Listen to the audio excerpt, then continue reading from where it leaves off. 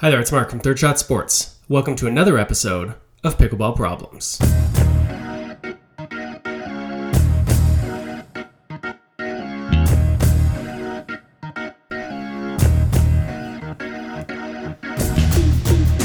Today on the show, we talk about what is changing in the pickleball world. What are we seeing that's new this year, early 2021, compared to a year ago?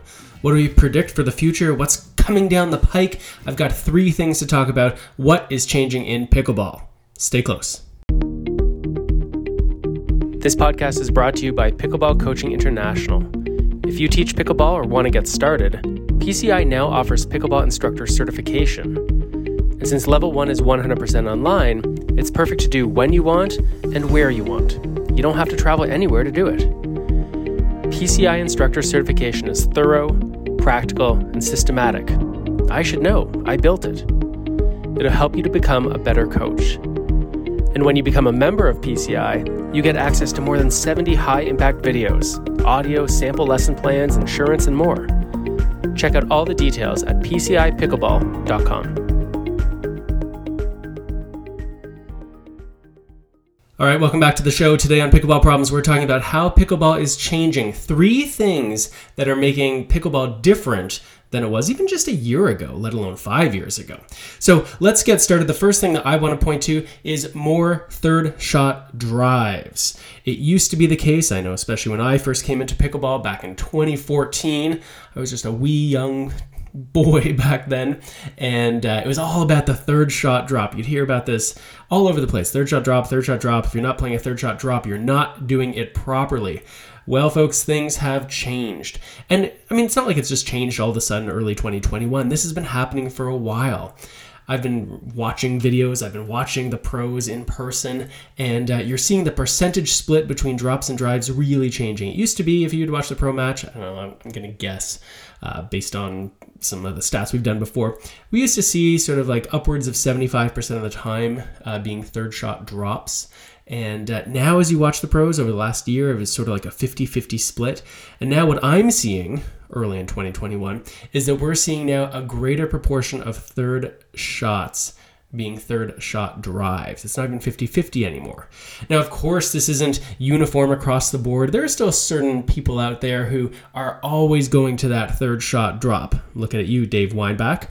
But there are other players who are saying, no, third shot drive is on the table for me. That is my default play. So it's not like it's every single person. But overall, when you watch the top pros play doubles pickleball, you are seeing third shot drives. And of course, this isn't limited just to the pros.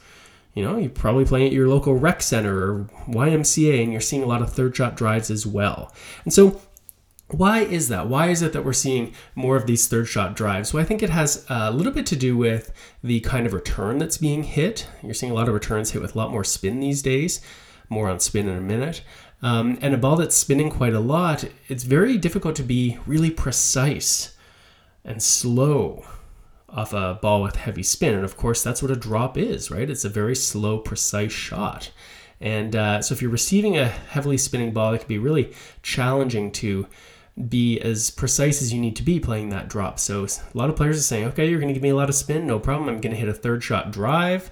And then when you play that volley back to me, presumably that volley won't have as much spin. And so the fifth shot drop becomes a lot easier. So it's one of the reasons why you're seeing more drives on the third shot.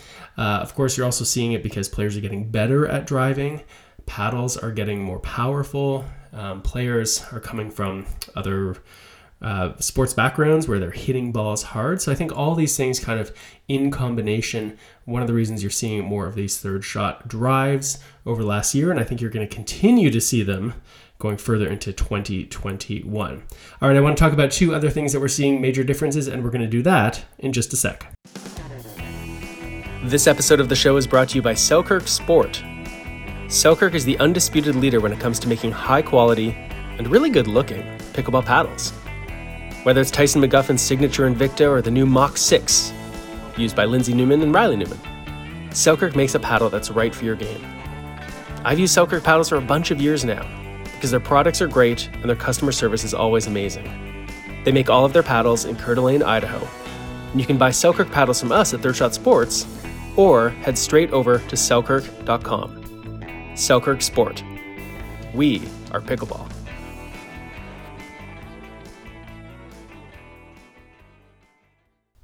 Welcome back to Pickleball Problems. I'm your host, Mark Renison. Today we are talking about the changes in pickleball, what we've seen over the course of the last 12 months, and what we're expecting going forward. A moment ago, I was talking about third shot drives becoming more prevalent. Let's think about, instead of being back near the baseline, let's think about being up closer to the net. And one of the things I'm seeing a major difference is how many more flicks are now being hit. Now, a flick, I'm sort of putting in opposition to a dink, right? A dink is a slow, low ball that you hit to someone who's at the net when you're at the net, mainly intended to keep yourself out of trouble because that ball is sort of low and difficult to attack. A flick would be the opposite of that. You're still playing it low, but this time you're playing it fast, usually at your opponent's body, sometimes to their forehand hip. That's an uncomfortable position for them. Sometimes through the middle, I guess, too.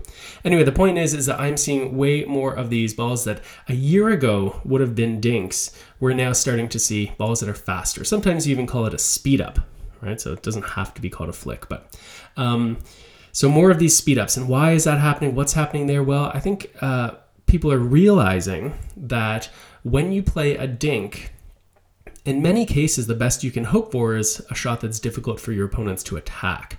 But very often, these dinks aren't very offensive shots themselves. I mean, there's exceptions. We're going to talk about that in a moment.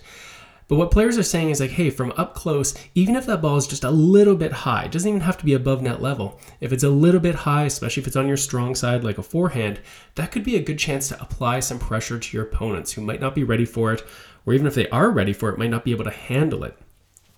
So that's always been the case. So what is it that's contributing to us seeing more of these? Well, I think a few things. We already mentioned paddle technology. As the paddles come along and are able to develop more power and more spin, you can hit those balls faster and still have a chance to keep them in play. I think people are becoming more precise with these speed ups or with these flicks. They're able to target their opponent a little bit better. Either they're targeting their opponent's body. So yes, it might be a ball that would go out, but instead you're able to hit your opponent with the ball, not to hurt them or anything, but to win the point.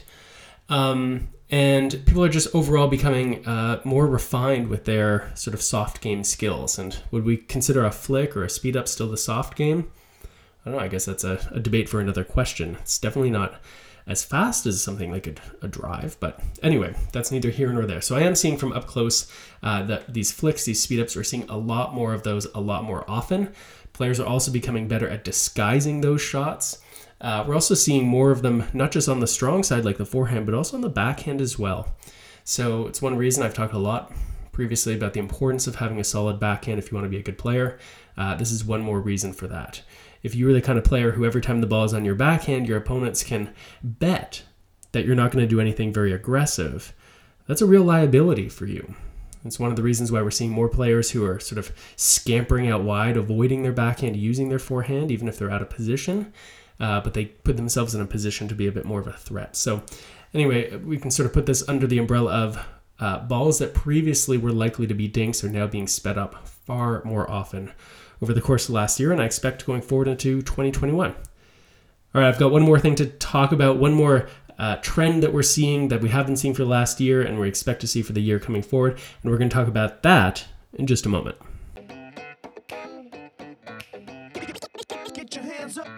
This episode of Pickleball Problems is brought to you by Jigsaw Health. Whether you're spending tons of time on court as a player or like me as a coach, you're going to want to make sure that your body can last. And that means no cramping. Jigsaw Health makes a wide range of products that can keep you hydrated and performing your best. I love Jigsaw's Berrylicious Electrolyte Supreme, but lately, I've been drinking a lot more Pickleball Cocktail.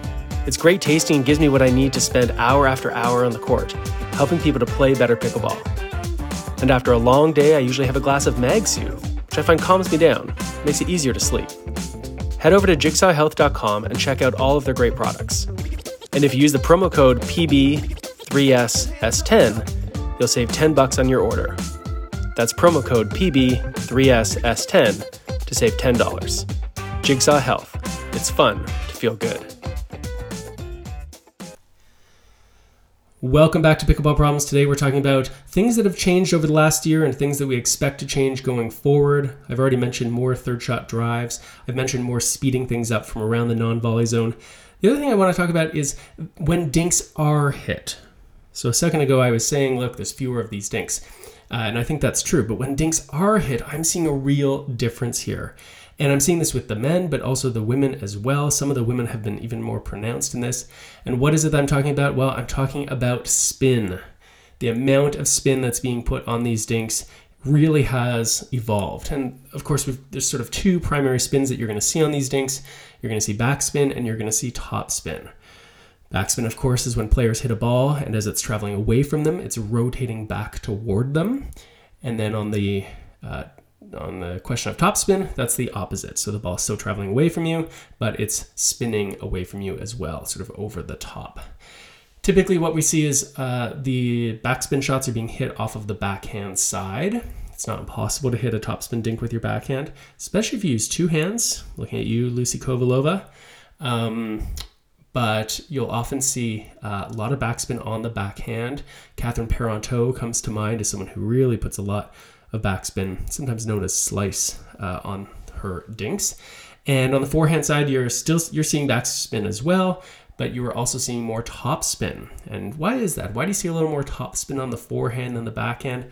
Well, it really has to do with the wrist and your ability to drop your wrist and drop your paddle below the ball, which is necessary in order to brush up and to create that topspin. That's a little bit more challenging to do on the backhand, especially the one-handed backhand.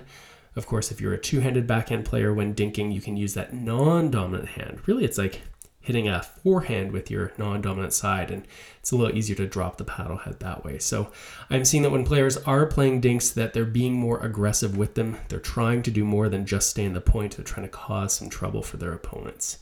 Now, I guess before we end this, we should talk about what the spin does. Topspin makes the ball go up and over the net and drop a bit sooner than it otherwise would. You also get a little bit more of a rebound, a quicker rebound at the opponent when you play with topspin. Whereas with backspin, you get a flatter trajectory as it crosses the net, and you get a bit more of a skidding action. And so mixing up these spins can make it a little more difficult for players to really be precise and to control those balls that they're trying to send back. All right, so there you have it. Those are three things I've seen change over the last year and expect to see more of in 2021. More third shot drives, more flicks and speed ups from close to the net, and generally more spin, especially when we're talking about dinking, topspin, backspin, really just trying to make life difficult for your opponents.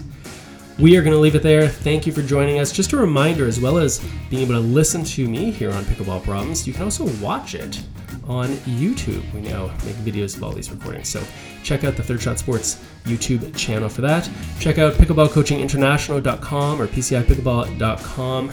We've got some really exciting things happening there. And thank you very much for listening. If you have any questions for me you want me to address, send me a note, mark@thirdshotsports.com. You can find us on all the social media as well. And brand new, I'm now on Clubhouse. So if you like listening to me talk my head off, and you're on Clubhouse, look up at Third Shot Sports. You can find me there. Talk about lots of interesting pickleball stuff. All right, until next time, I'm Mark Renneson. Take it easy.